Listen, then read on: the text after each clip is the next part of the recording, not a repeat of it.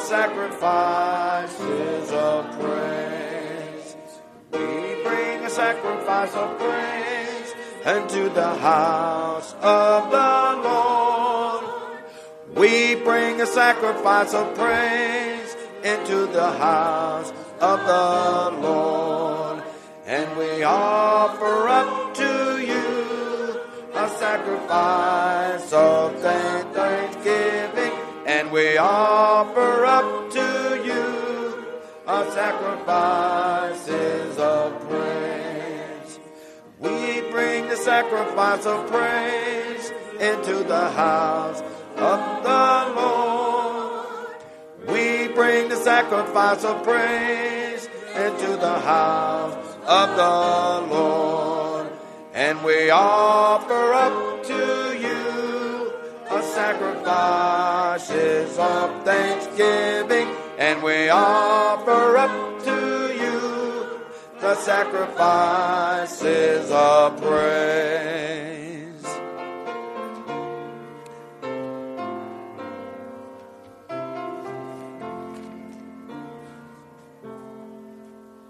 I love you, Lord, and I lift my voice to worship you. Oh, my soul, rejoice. Take joy, my King, in what you hear. May it be a sweet, sweet sound in your ear. I love you, Lord, and I lift my voice to worship you. Oh, my soul, rejoice. Take joy, my King, in what you hear. May it be a sweet, sweet sound in your ear.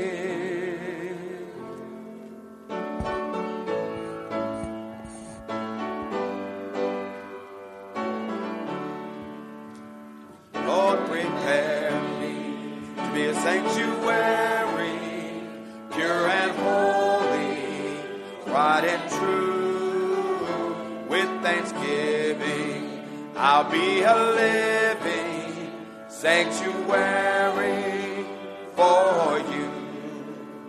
Lord, prepare me to be a sanctuary, pure and holy, tried and true. I'll be a living sanctuary for you. Lord, prepare me to be a sanctuary, pure and holy, tried and true. With thanksgiving, I'll be a living sanctuary for you. Amen. Amen. As we prepare for Dorothy to read the scriptures and bring us the message, let us ask for an open heart, open ears, and an open mind, using the prayer for illumination in the bulletin.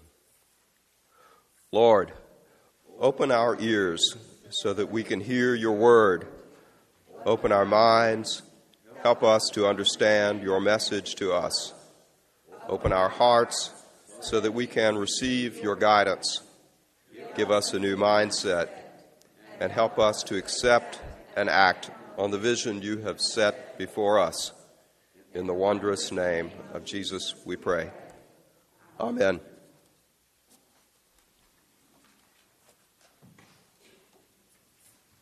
Good morning, church. Good morning. Come on, you can do better than that. Good morning. This is the day that the Lord has made, and we should rejoice and be glad in it. It didn't say we sit there quietly, but we are to rejoice and be glad in it, because he didn't have to let us get up. He didn't have to let us see another day. He didn't let us have to have mobility to get here. Amen? Amen. All right. That's better. The first scripture is from the Old Testament, and it's just a snippet. But this snippet says volumes. And it's from 2 Chronicles chapter 19. 2 Chronicles chapter 20, and verse 33. And it reads as follows.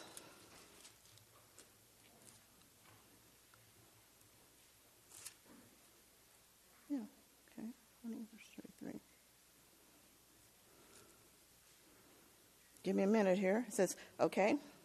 The high places, however, were not removed, and the people still had not set their hearts on the God of their fathers. I'm going to read that again. The high places, however, were not removed, and the people still had not set their hearts on the God of their fathers. Then we move to the New Testament in the book of Revelation, chapter 3, verses 1 through 6. It's talking about one of the 7 churches of Asia and the message that the Lord Jesus Christ sent to John the Revelator. To the angel of the church in Sardis write, these are the words of him who holds the 7 spirits of God and the 7 stars. I know your deeds. You have a reputation of being alive, but you are dead. Wake up! Strengthen what remains and is about to die, for I have not found your deeds complete in the sight of my God. Remember, therefore, what you have received and heard. Obey it and repent. But if you do not wake up, I will come like a thief, and you will not know at what time I will come to you. Yet you have a few people in Sardis who have not soiled their clothes. They will walk with me, dressed in white, for they are worthy. He who overcomes will, like them, be dressed in white. I will never blot out his name from the book of life, but will acknowledge his name before my Father and his angels. He who has an ear, let him hear what the Spirit says to the churches. The word of God.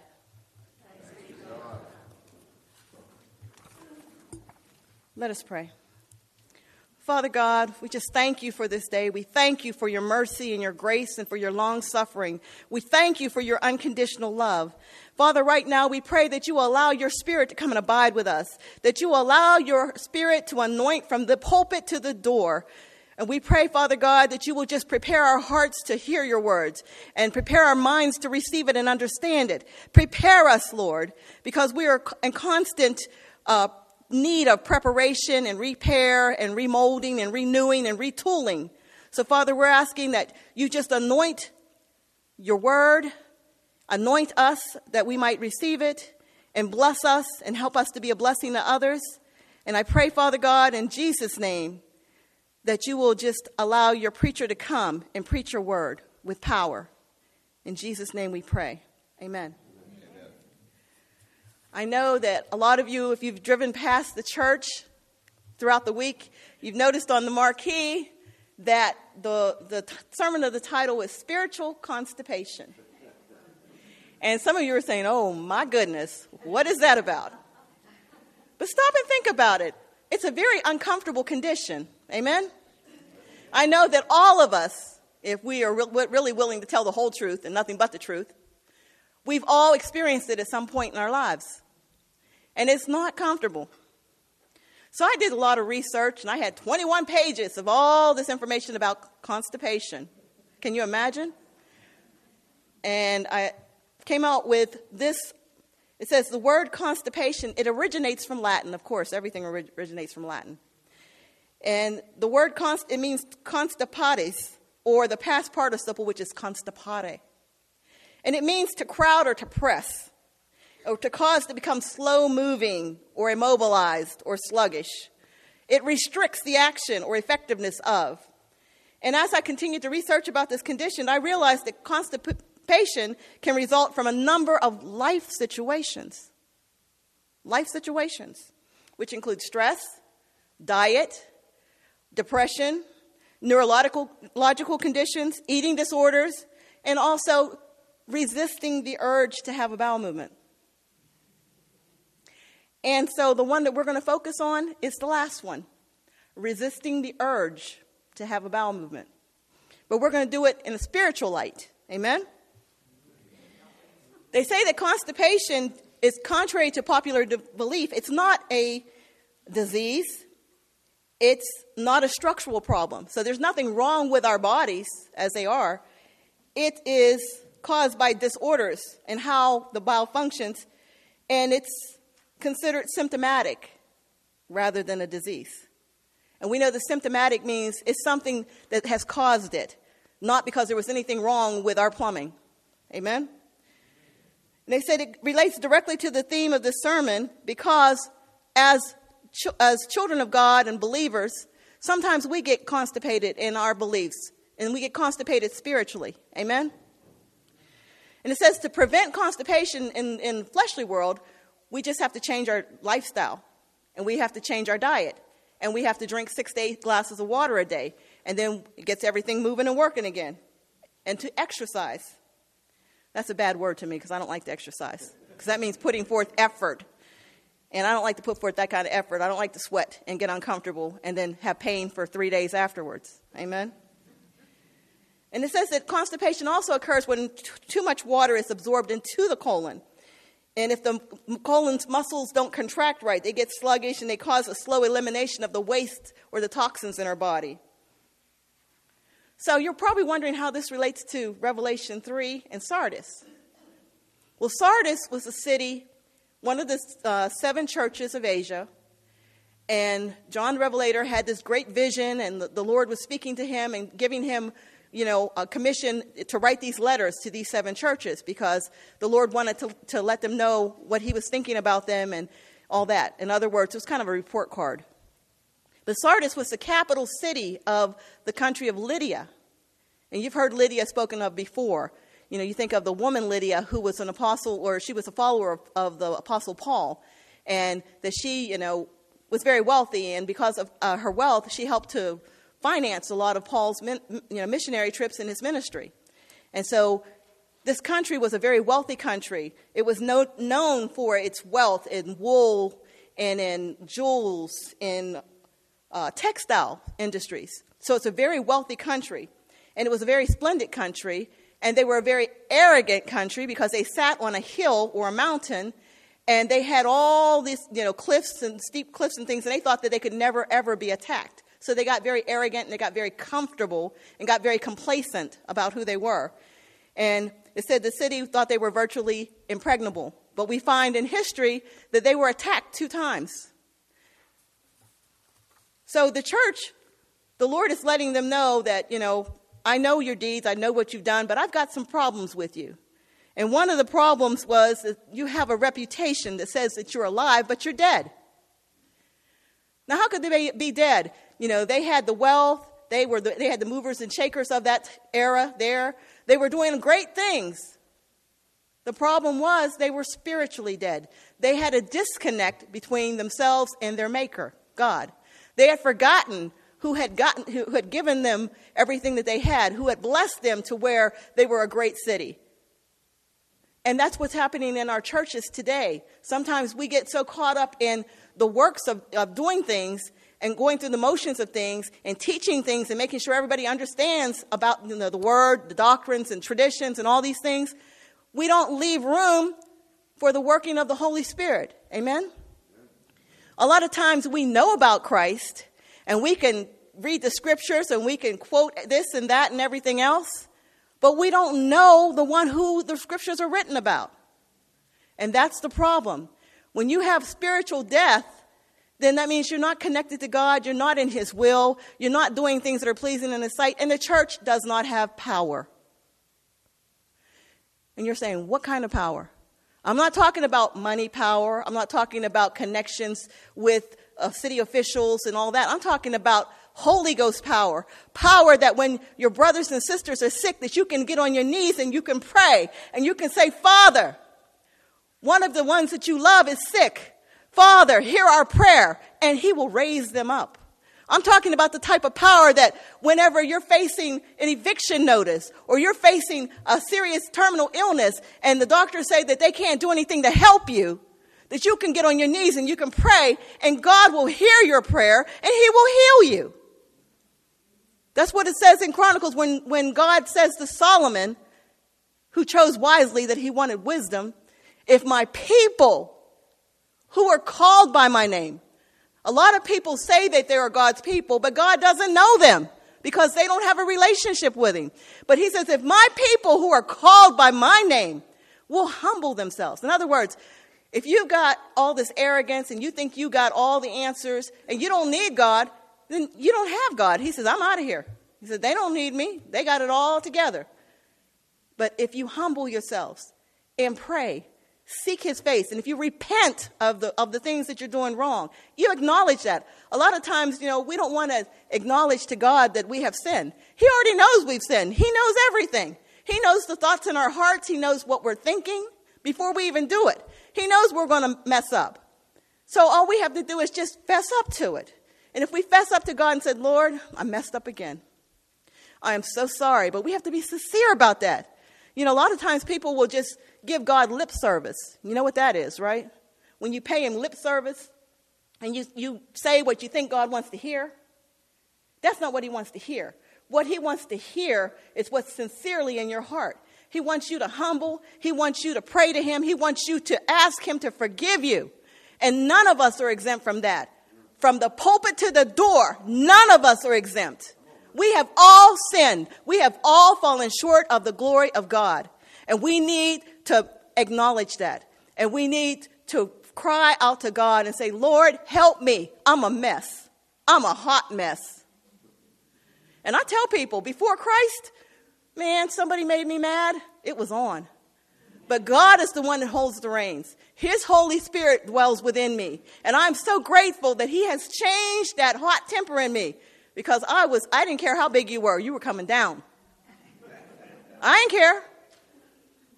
One of the guys that played for the Houston Oilers, I brought him down. I'm not proud of it, but I'm just showing you that we're all human and we all fall short. And we all have hot tempers and we all say things and do things that are just not Christ-like.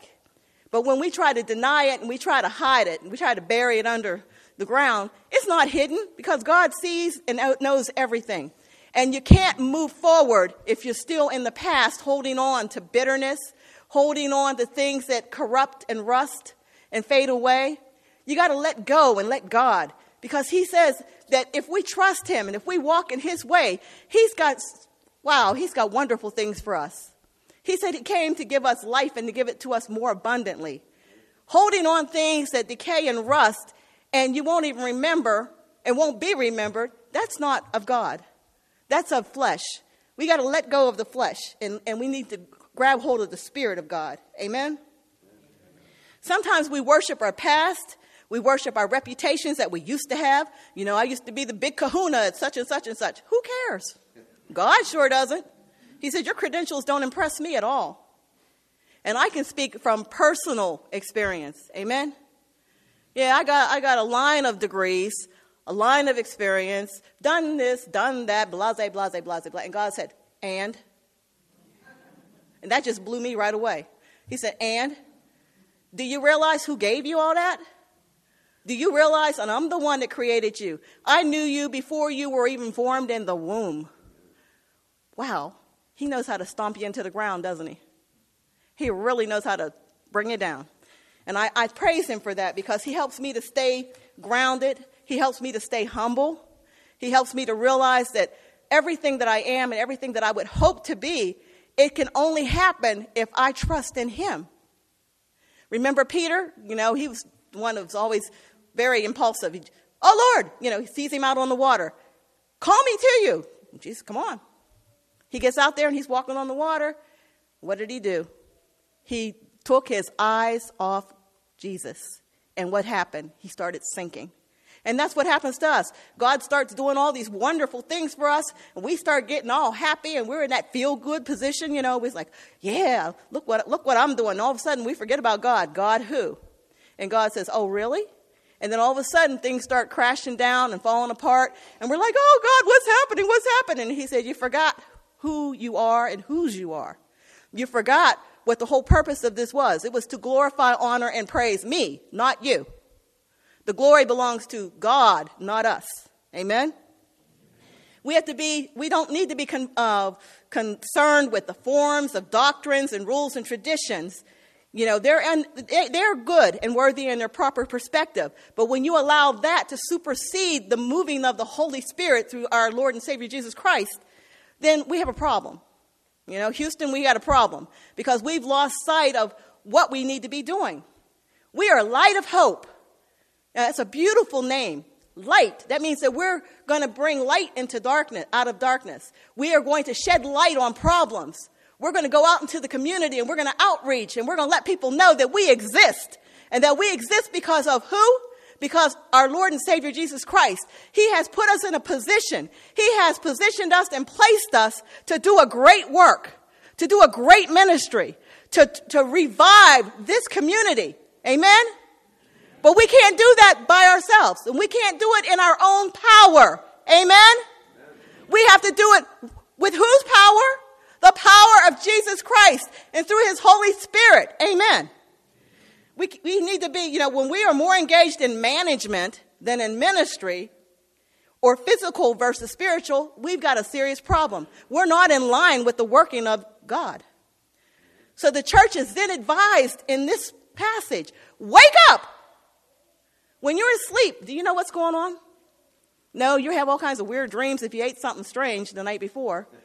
And you're tossing and turning and you don't know which way to go. And when you wake up, sometimes you don't even know where you're at. He says, wake up. That means shake up all that stuff. Wake up. Open your eyes. Open your ears. Open your heart. Hear me. Hear what needs to take place, what needs to go on. It urges the believers in the church to get real with God. Okay? We're not here for form or fashion. We're here to work on our brokenness. We're here to work on and to love those who are broken. And we're a family of God. A family has to stick together no matter what. Amen? Amen. I remember I'm the eldest of 3 girls. And I was always taught, if somebody picks on your sisters, you better not, if you're there, you better not let it happen. You better jump in the fray. You better get in the mix. And it's the same way with God's people. When one of us is hurting, we all hurt. When one of us has problems, we all have that problem. And when we start doing that, then God's love just continues to grow and grow and grow. And his power continues to just manifest. And we've got more power than we could ever imagine. And we can move mountains. But if we don't have that type of love, if we don't get in line with God, then we're just another ship sailing, just wandering around, lost in the sea. And we will be forgotten. We will not really have lived for anything. I remember a song that my grandmother always loved was, may the works I've done speak for me. And so I want the works that I do to speak for me, not so much me, but the fact that people can see God in me. They can see God working in me. They can see God moving in me. They can see God's love in me. And that's what we should all want. Amen? Then he says in that scripture, I have not found your deeds complete in the sight of my God. In other words, they had started out all right, but then they kind of derailed or detoured. And that happens to all of us. We get caught up in distractions. And the devil's good with distractions. Amen? I mean, if the devil didn't throw out some really good stuff in there, we would all be perfect Christians. But that's not the way it works. The devil is trying to destroy us. He wants to take as many prisoners as he can possibly take. And he wants to try to derail God's program. We can't let him. We have to recognize that he is a formidable adversary. Okay? He's strong. He's powerful. But guess who's more powerful? God. Our God is an awesome God. He reigns from heaven on high. And he reigns with wisdom, power, and love, which he gives to us if we are willing to accept it. He gives us so many precious and wonderful gifts that you can't even put a price tag on. His grace, his mercy, his sustenance, his power. What did Zechariah say? Not by might nor by power, but by my spirit, says the Lord. And if we walk in the spirit, there is nothing that can stop us. Nothing. And there's nothing that can separate us from the love of God. Nothing. And that's a wonderful thing. How many other things in this world can you have that much confidence and security in? Nothing. Enron thought they were tough too. They fell. Hitler thought he was tough. He fell.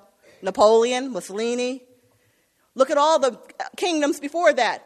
The Persian kingdom, the Babylonian, all of them, they fell. The Roman Empire, they all fell. You know why they fell? Lord didn't build that house. Except the Lord build the house. They that labor, labor in vain. And it says that there was a remnant, and I love this. In everything you read in the Bible, it talks about that remnant. That small group that didn't soil their garments. They didn't fall for all the lust and all the idolatry and all the bright colors that, came and tried to entice them. They stayed on that straight and narrow road. They did not give up. They did not compromise. They stayed steady. And he mentions them. He said their deeds and their works, they were remembered. And they did not fall. And he says he makes promises to them. And God's promises you can take to the bank. They will not bounce. They will not be insufficient funds. They're always there. He says they are going to be arrayed in white garments, which is purity. They are justified and they have salvation. And that's a gift that's given through faith in the finished work of Christ. And that's due to not our worthiness, but Christ's worthiness and his record, not ours. Their name would not be blotted out of the book of life. That's an affirmation. Because as true believers, we know that our names are found in the book of life. But they're going to get special mention, okay? Because they held steady, they held firm. And their name would be confessed before the Father. That's what we want. We want to make sure that we are pleasing in the sight of God. We want to make sure that when Jesus, advocates on our behalf, that he can do it proudly, that he can do it anxiously because he's excited about how we have performed in this world. Amen? So, back to constipation. Spiritual constipation. There are a lot of different things that you can use to resolve the issue of constipation. They have colon cleanse. Cleanses the colon. It's not real comfortable, but it works. Then, of course, if you got some major problems, you might go to Correctol or Dulcolax or Imodium AD. Okay? And then if it's really bad, the enema. The only enema I want to ever have to experience is the spiritual enema. Amen? Where God gets in there and he works everything loose. Amen? He'll shake it loose for you. And you don't have to worry about all these man-made things that only last for a short period of time. Amen? Amen. God can clean you through and make you as white as snow. Squeaky clean. And that's what we want. So in closing, I just want to say, let us not be like the church of Sardis. Let us be more like the church of Philadelphia. Philadelphia had to go through some things. They were persecuted. They went through a lot. But guess what? They held steady. They held firm. And because of that, God promised them, there was nothing that he held against them. He was very proud of them. And he says, I'm coming soon. Hold on to that, what you have, so that no one will take your crown. Him who overcomes, I will make a pillar in the temple of my God. Never again will he leave it. I will write on him the name of my God and the name of the city of my God, the New Jerusalem. That's what we want. We want to go before our Lord, and when he reads of the things that we have done in his name and that we have followed him and that we have been faithful of a few things, then we can enter into his kingdom and we can be happy that we have pleased our Heavenly Father. Because it's not about pleasing man, it's about pleasing God. Amen? We want to be pleasing to God. So I thank you, and I'm really, truly humbled to have an opportunity to speak to you. God is just moving. He's moving in my life. He's brought me down a few pegs. But you know what? I'm so grateful that he loved me enough to snatch me and to bring me back into my right mind. I thank him for everything I've been through. I've had a lot of ups, I've had some downs, but God has always been there. He said he would never leave us or forsake us, and he is true to his word. Amen.